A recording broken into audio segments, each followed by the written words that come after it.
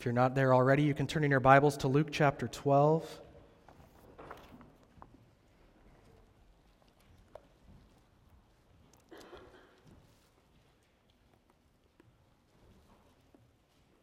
And let's pray before we look at this passage this morning. Father God, we again thank you for your word. Thank you for its truth. Lord, be with us now as we look at your word, as we Lord, as we see what you would have us learn both individually and corporately as a church family as well. We pray for wisdom, Father. We know we need it. And we pray this in Jesus' name. Amen. So if you recognize the passage that Derek read this morning, that is what we looked at a few weeks ago. I think it was the first week of August I was able to be up and we went through that parable. And so the reason we had Derek read that again was so that we are able just to simply continue on in the passage. So that's what we'll be doing this morning. We're going to continue on in Luke chapter 12, verse 22, because Christ continues to teach. But we got to sort of remind ourselves of where we are at in Christ's teaching at this point. If you look back at verse 1 of chapter 12, Luke writes, "In the meantime, when so many thousands of the people had gathered together, they were trampling one another." So remember, we have a huge crowd of people who have gathered to hear what Christ has to say. Now, some of them, we said, would have very good intentions for coming to hear what Christ had to say. Christ obviously had some notoriety at this point. He would have performed many miracles at this point. So you would have some people who are excited, who are anxious to come and hear what this man has to say. They would see Christ and they would see, well, he's done all these miracles. Let's see what wisdom he has now to impart. And maybe they've heard Christ teach in other settings as well. Then you would have some likely who are coming for the same reason because of the miracles, but maybe for not so a noble reason as far as when they hear what Christ has to say. Of course, a lot of the religious leaders we would probably put in this category, that they have come and they are trying to sort of rip up what Christ is saying. So you can imagine, if you've got thousands of people, there's trampling, there's shoving going on right now. You can imagine Christ teaching, and probably some, however many yards back, can't hear what Christ is saying, so there's someone relaying, say, oh, he said this. And remember that old game Telephone that you used to play? Remember the game Telephone where you'd start and you would whisper to the ear beside you and they would whisper, and of course the goal is to get to the end without the story having changed.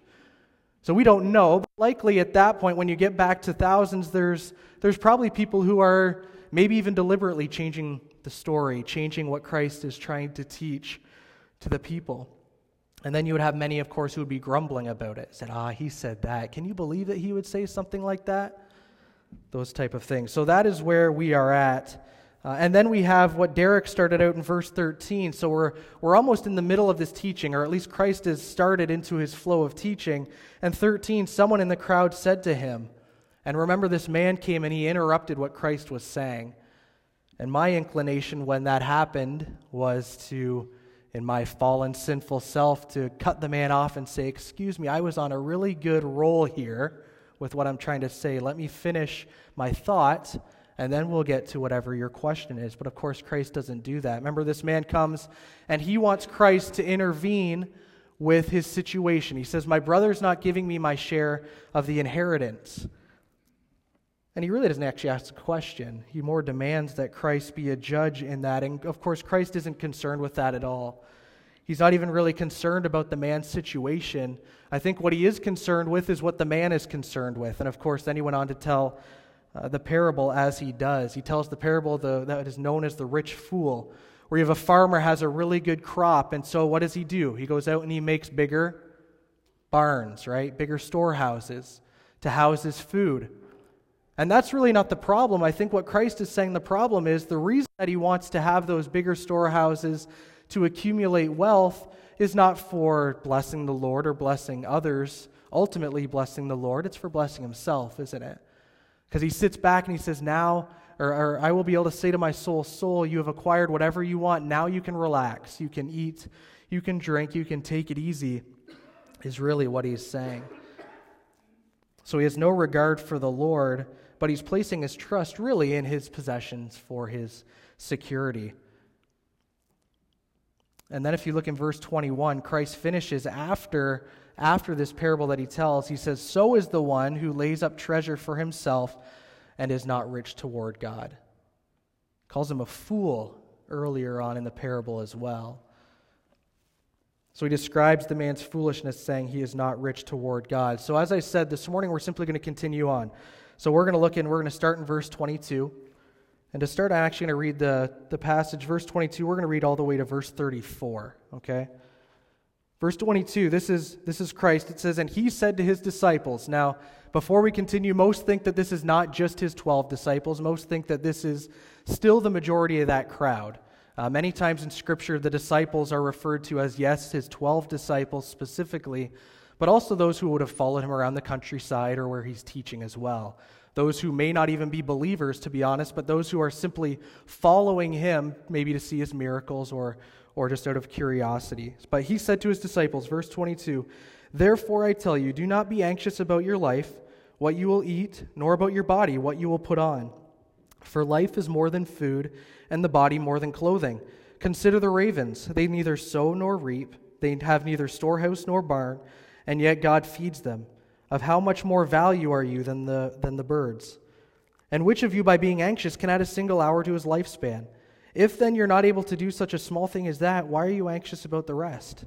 Verse 27, "Consider the lilies, how they grow. They neither toil nor spin. Yet I tell you, even Solomon in all his glory was not arrayed like one of these. But if God so clothes the grass, which is alive in the field today, and tomorrow is thrown into the oven, how much more will he clothe you, O you of little faith? And do not seek what you are to eat and what you are to drink, nor be worried. For all the nations of the world seek after these things, and your Father knows that you need them. Instead, seek his kingdom, and these things will be added to you." 32, "Fear not, little flock, for it is your Father's good pleasure to give you the kingdom.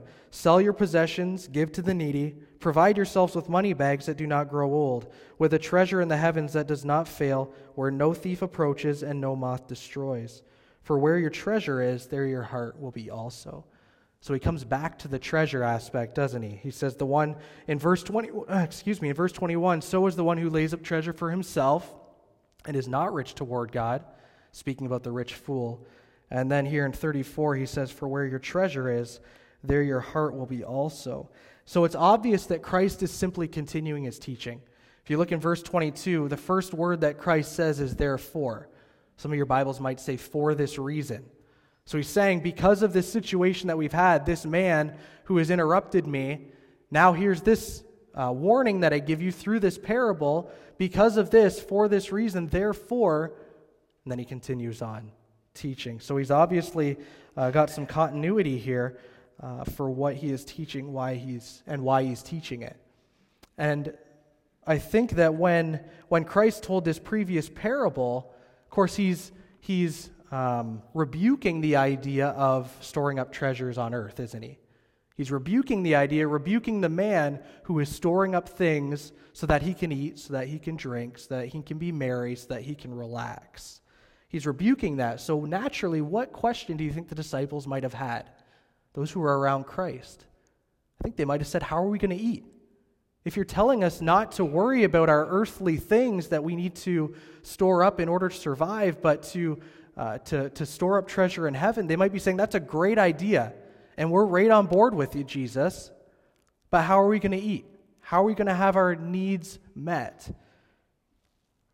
So naturally, Christ, I think, answers that question with this next chunk of teaching. Because I think they would have wondered how their earthly needs are going to be met if they're simply focused on laying up treasures in heaven. So Christ moves to the teaching that really what he's saying is we ought not to be concerned with what we're going to eat. We shouldn't be concerned with what we're going to wear. And I think that is a natural response to his teaching. So he's really speaking about anxiety, isn't he? And if you've got a little subheading, of course, those weren't given by the original writers of Scripture, but your subheading, mine says, "Do not be anxious." Some of yours might say, "Do not worry." That's the general thought that Christ is trying to portray. And anxiety is no stranger to us in Canada or around the world as well.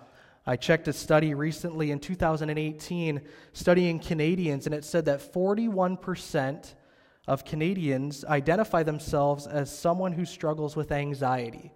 41%.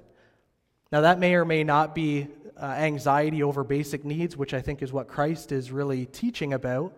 That's anxiety, of course, over everything, and that's giving someone their own ability to identify themselves as dealing or struggling with anxiety. But still, that's a big number, isn't it? Almost half the people. So as Christ is teaching us about the anxiety that we face and how to cope with that worry, I think he focuses greatly on the Lord. He doesn't really focus on us, does he? He doesn't really turn to us as if we are the ones who are able to take that worry away. But he gives us truths about the Lord, and this is how we're able to cope with worry that comes with any of the scenarios, of course, that Christ gives us. But Christ presents someone who specifically worries about physical basic needs, what they're going to eat, what they're going to drink.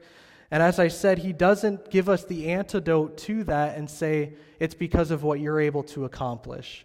He gives us truth about the Lord. He doesn't say, don't stop worrying about what you're going to eat because look at your pantry. Your pantry's full.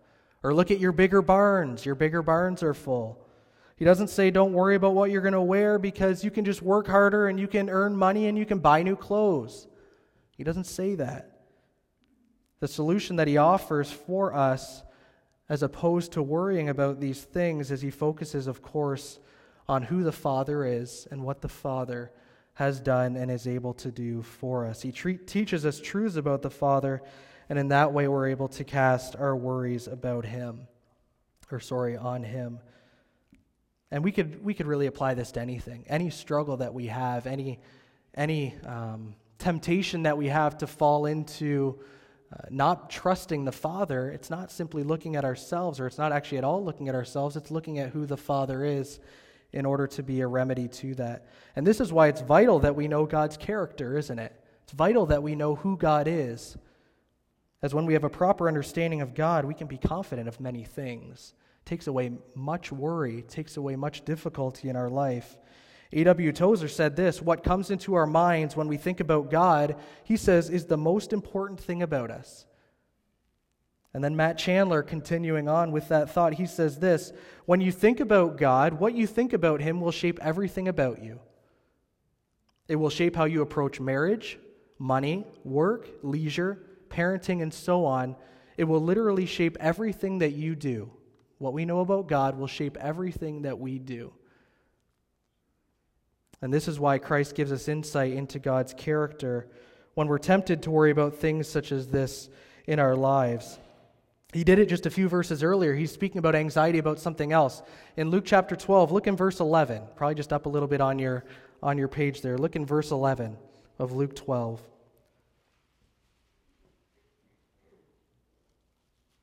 And the context here, Christ is speaking to his disciples, and specifically he's talking to them about what to do when they face persecution. And he's telling them not to be worried about it, not to be worried when you face persecution. Look in verse 11. And when they bring you before the synagogues and the rulers and the authorities, Christ says, do not be anxious about how you should defend yourself or what you should say. And then look at the reason he gives for not being anxious. Verse 12, for the Holy Spirit will teach you in that very hour what you ought to say. So he's not saying when you are anxious about what you're to say in front of these rulers, authorities, whether you're witnessing to them or you're facing persecution, whatever the case, he's not saying don't be anxious about it because look at all the study that you've done up to this point. Look at all the Bible verses that you know up until this point. Those things are all very helpful and very good, but his reasoning is he says the Holy Spirit will give you the words to say when you are anxious about that specific situation. He says don't worry about providing for yourself because look who your Father is. Look who your Father is and look what he has done and look at his characteristics and how he cares for you. So in light of what he's just said, Christ seems to be making the point, really, that not only do I need to worry about, or don't I need to worry about what I'm going to eat, what I'm going to wear, my basic needs as a believer, as a child of God, but he's really saying that I've never been the one to provide those things. I've never been the one who is able to provide those things. He just told the parable, remember, about the farmer, and the farmer has great crops, and the crops multiply, so he builds bigger barns. And we talked about the farmer last time, that a farmer can work as hard as they want to, and yet they are still at the mercy of God, really, aren't they? They're at the mercy of Our unbelieving world would say the weather around them or the climate. They're at the mercy of ultimately God for if they will be successful or if they will not be. So really, Christ is saying that it's always been God who has provided for me. And first, what he's going to do in that first big chunk, that first big paragraph probably in your Bible there, he's going to talk about how God physically provides for us. So he's got this broken up in a couple different sections, but this first big paragraph is how God is going to physically provide. Look in verse 22. He said to his disciples, "Therefore I tell you, do not be anxious about your life, what you will eat, nor about your body, what you will put on. For life is more than food, and the body more than clothing. Consider the ravens. They neither sow nor reap. They have neither storehouses nor barn, and yet God feeds them. Of how much more value are you than the birds?" What he uses in order to allow us to not be fearful about what we're going to eat, he uses the example of birds. He uses birds. Now, I think he does that for a few reasons. If you don't know, Israel is what they call a bottleneck for the migratory path for birds. And experts estimate that 540 different species of birds fly through Israel every year during the migratory path. 540 species, and over 500 million birds every year fly through Israel. So the people would have had a good understanding of birds in general, right? And we said last time too that Christ uses illustrations, uses parables that his people will understand. So he uses that example, but specifically he uses a raven. He uses a raven specifically, and he does that for a couple reasons, I think. Firstly, I think he does it because another spot in Scripture, a raven is referred to as unclean. They're referred to as despised. So they're not a nice, really looking bird, really, are they? If you were to say, what's the nicest bird you can think of? You might think of some warbler.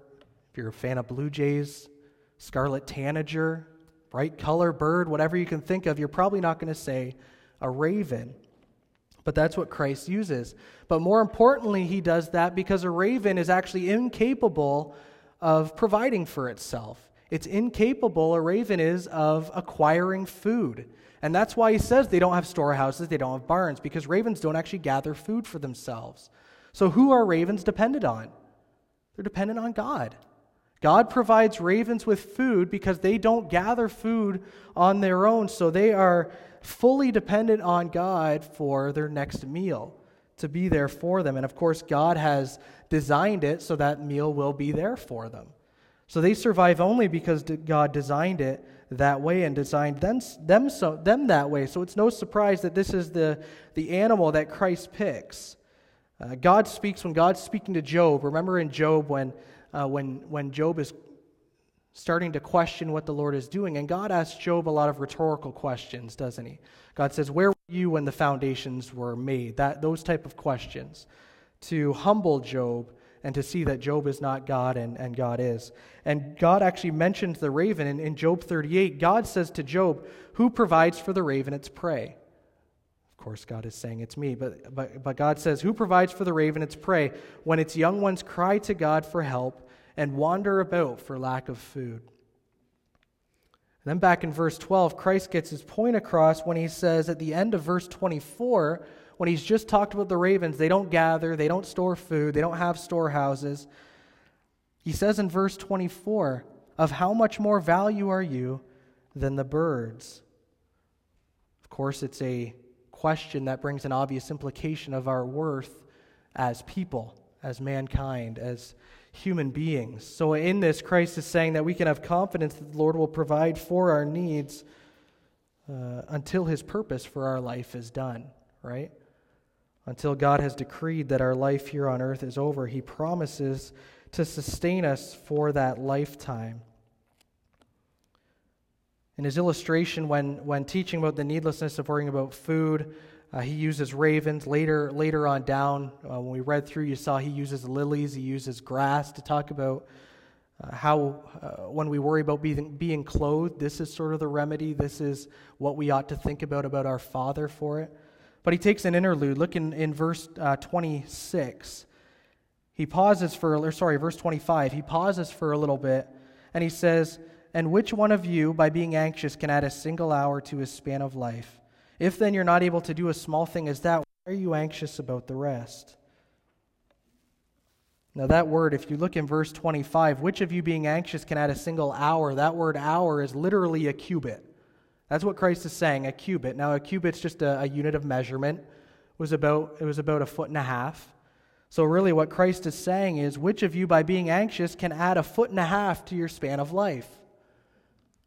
Of course, we've translated it as hour because we're looking at time. We're not looking at measurement. But I think that's an important distinction that Christ makes, because he's saying, look at this vast expanse around you that you see, and yet you, as my pastor growing up used to say, as puny mankind, right? You as puny mankind cannot even add a foot and a half to your lifespan. So he's saying, of course, an hour is a small time at that too when we think about eternity. But he's saying, if you can't even do that, why are you anxious about these other things? And of course, his implication is that God can do that. God can do that. God is able to add a foot and a half to your life. He's able to add an hour to your life if he wants to. And that's a very easy task, of course, for Almighty God. So he's really putting us in our place when we say, well, I'm worried that my Father's not going to provide for me. I'm worried that my Father's not going to provide the food that I need. You say, well, look at who your Father is. Your Father can do this. He can add to your life if he wants to, which you can't even do. Such a menial task. So God has promised to provide for his followers until our determined time is over. I think that's clear from this passage. After this look at Christ, he moves on to the clothing aspect. Look in verse 27. "Consider the lilies, how they grow. They neither toil nor spin. Yet I tell you, even Solomon in all his glory was not arrayed like one of these. But if God so clothes the grass, which is alive in the field today, and tomorrow is thrown into the oven, how much more will he clothe you, O you of little faith?" Then 29, "And do not seek what you are to eat and what you are to drink." And then he simply closes that sentence and he says, and do not worry. So he used ravens to get his point across about food, because ravens don't gather food. Seemingly an easy illustration for Christ to make. And then he talks about lilies. He says, these lilies, they don't do anything. They don't toil. They don't spin. They don't have to work hard as plants to look beautiful, to be clothed.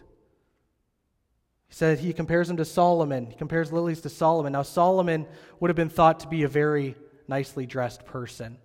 Probably the nicest dressed, the most kingly dressed person in the history of Israel was, if you were to ask them, they would have, high on their list, they would have said Solomon, I'm sure. And I think that's why Christ uses this analogy. It says Solomon, who is the most kingly dressed person, royally dressed person that you can think of, has to work hard to be clothed, doesn't he? And even he isn't even close to the beauty that the lilies have, who don't have to work, who don't have to spin, who don't have to toil at all. So plants in general don't have to do that. And if God would so magnificently clothe lilies, and then of course he mentions grass as well, where God clothes the grass, where today we see the grass out there and then tomorrow it dies and so we burn it, right? It's what we use to start fire, to cook, or to do whatever we need to do.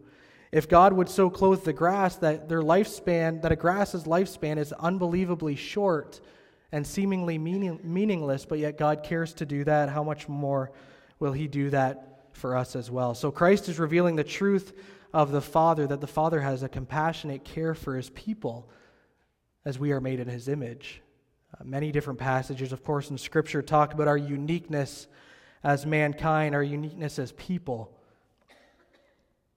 We are made in the image of God, and so if God would clothe the grass, how much more does he care for us? Since we are more valuable than the birds, we are more valuable than the plants. Look at verse 28, because this is sort of a shot, I think, to our pride. These are things that I know at times in my life I struggle with worrying about. Am I going to have the basic needs? Is the Lord going to provide my basic needs? And that could be anything we think of basic, whether it's clothes, food, or something else. But look in verse 28.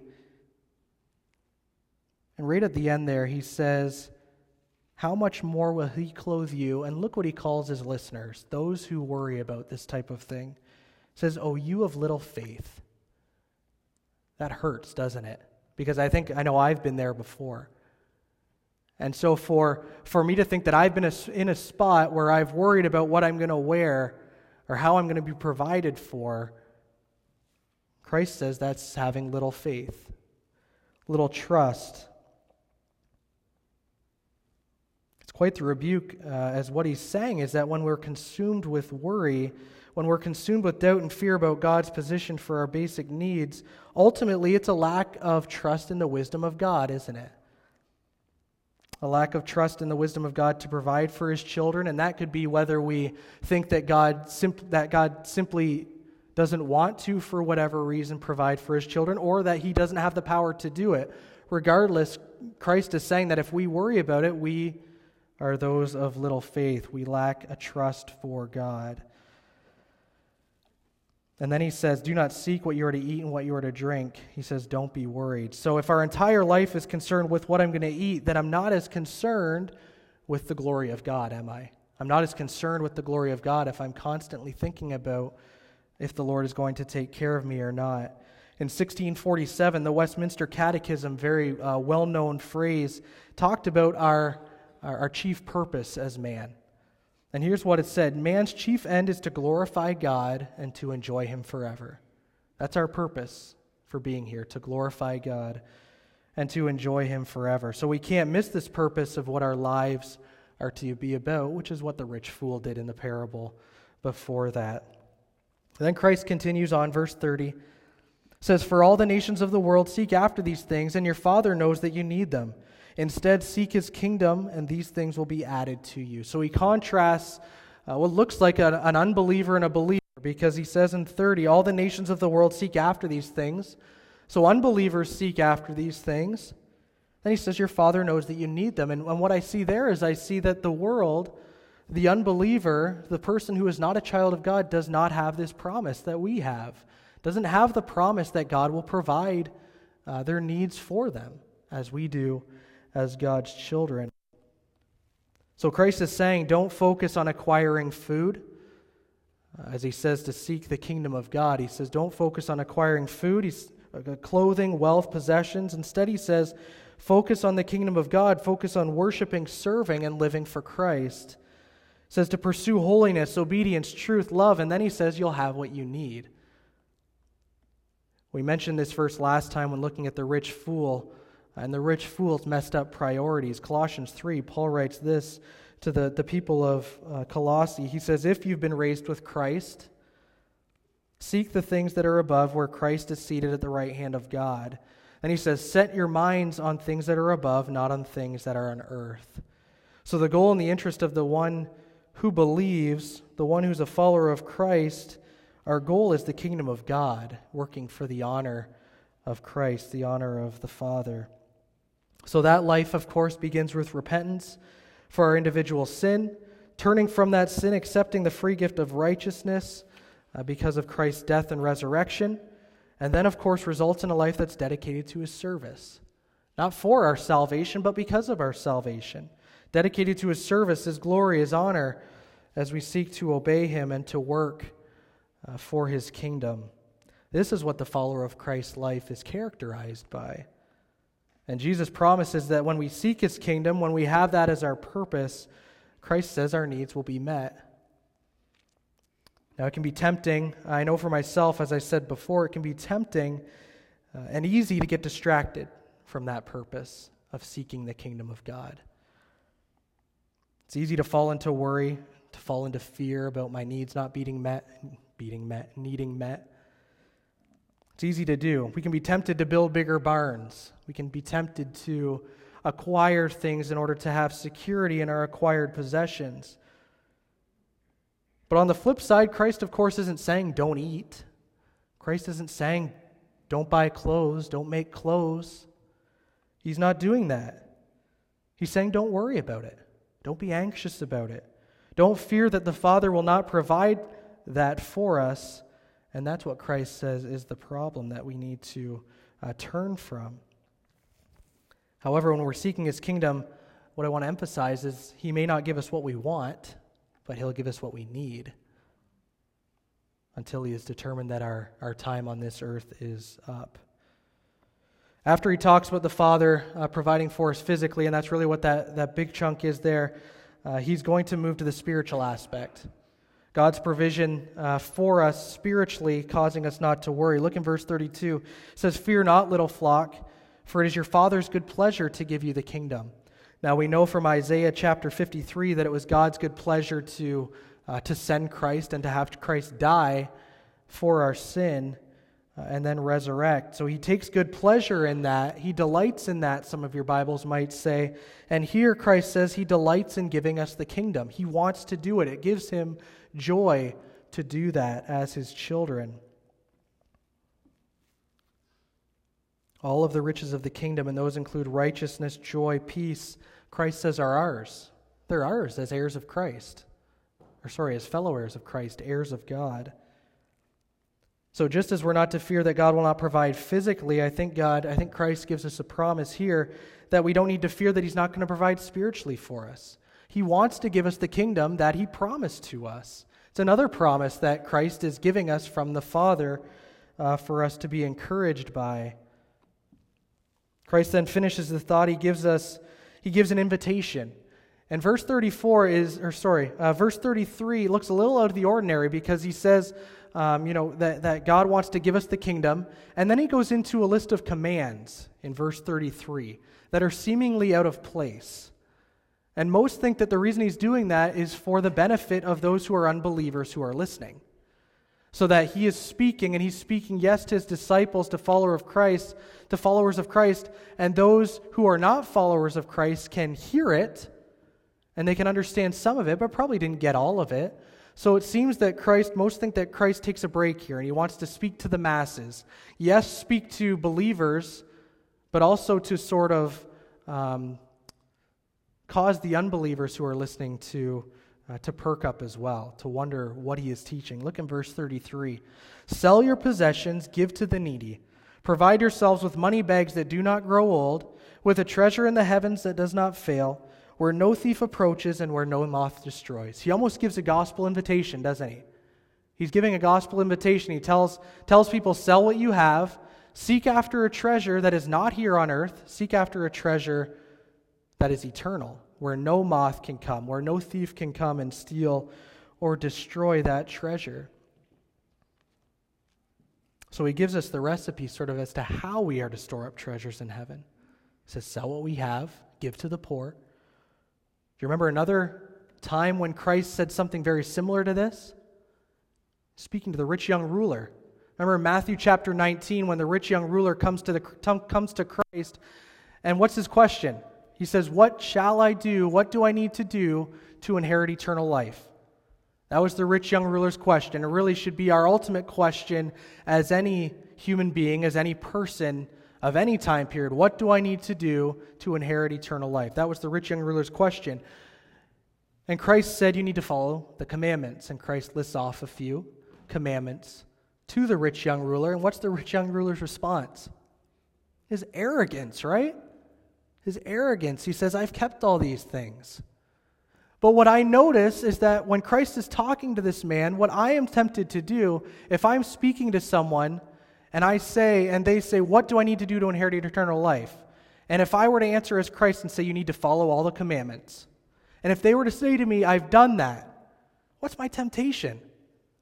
See, no, you haven't. That's a joke. That's a joke. We all know that we're sinful. We all know that we've not followed the law perfectly. So Christ is saying to this man, you have to be perfect, the rich young ruler. And the man says, I am perfect. What do I need to do now? And what I notice is that Christ doesn't get hung up on that.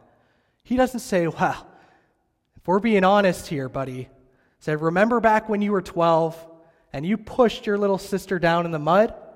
He doesn't say that. He says, okay, he answers to the rich young ruler. He says, if you would be perfect, so he's almost conceding, say, okay, if you're perfect, as you say you are, he says, go, sell what you possess and give to the poor, and you will have treasure in heaven, and follow me. That's what he says to the rich young ruler. Christ doesn't even argue with the man about the fact that he's certainly not perfect, but he simply illustrates for the man that he's not as devoted as he claims to be. He's not as devoted to Christ, to the Father, as he claims to be. Because what's the response of the rich young ruler? It says he went away sad, right? He went away sad, disappointed because he had great wealth, because he was a wealthy man. So Christ there illustrates to that man, and I think here as well, he is making the same point that when our heart is trusting in Christ, all of these material things ultimately don't matter, do they? They ultimately don't matter. So he illustrated to the rich young ruler that was the case. We see the rich fool here in Luke chapter 12. That's the case, right? He's trusting in his riches. So great possessions had a great power in his life. So ultimately, and we'll see because of verse 34, Christ is not saying to sell everything and then you will have eternal life. That is not our way to inherit eternal life. Of course, we know it's through Christ.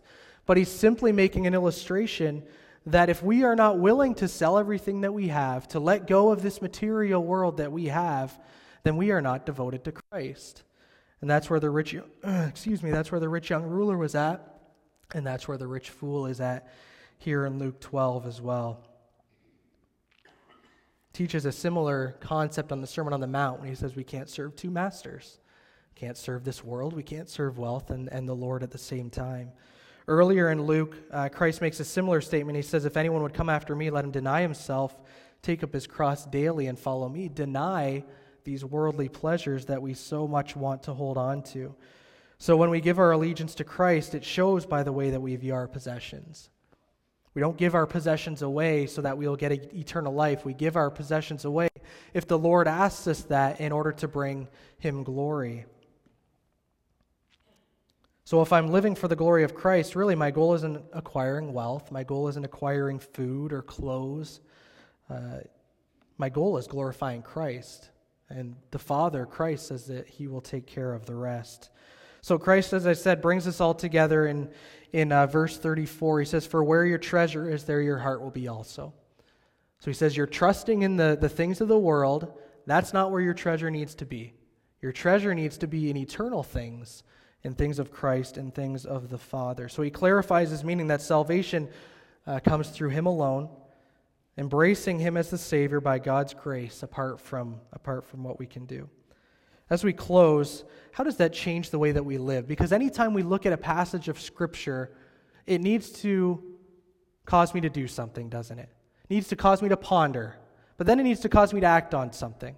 Our theology needs to shape us. What we know about God needs to affect what we do on a daily basis. So how does that affect when I go to work tomorrow morning? Or how does that affect when I'm in the grocery store and someone cuts me off in line? It's tempting to get angry. How does that work in a week or two, kids, when you go back to school? As exciting as that is going to be back in school. How does that work when we're speaking to our spouse, our kids, our parents, our friends, whatever the case is? And as we said, knowing the character of God will greatly influence me when I'm tempted to worry about things that I need.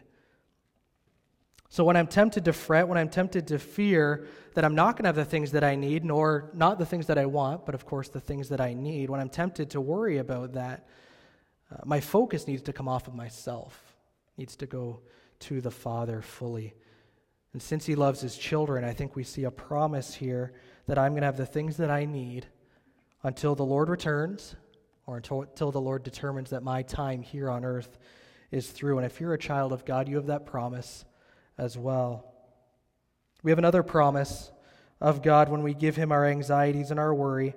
When the Apostle Paul is closing his letter to the Philippians, he gives them some general encouragement, gives them some exhortation to their church family, to their church body there at Philippi. He tells them not to be anxious, a very well-known passage, Philippians 4. He says, don't be anxious. But what he doesn't say don't ignore your concerns. If you have a child and comes to you and says, there's no food at home, say, I'm not supposed to be worried about getting food. Right? We still have a responsibility, a concern to provide for those, yes, who God has entrusted to us, but also for ourselves. If I'm concerned with the glory of God, then I need to eat, right? If you're concerned with the glory of God, then you need to eat or you're not going to be able to be used very well, are you? And nor am I. So Paul says in Philippians 4, he says, "Rejoice in the Lord always. Again, I will say rejoice." Then he says, "Let your reasonableness be known to everyone. The Lord is at hand."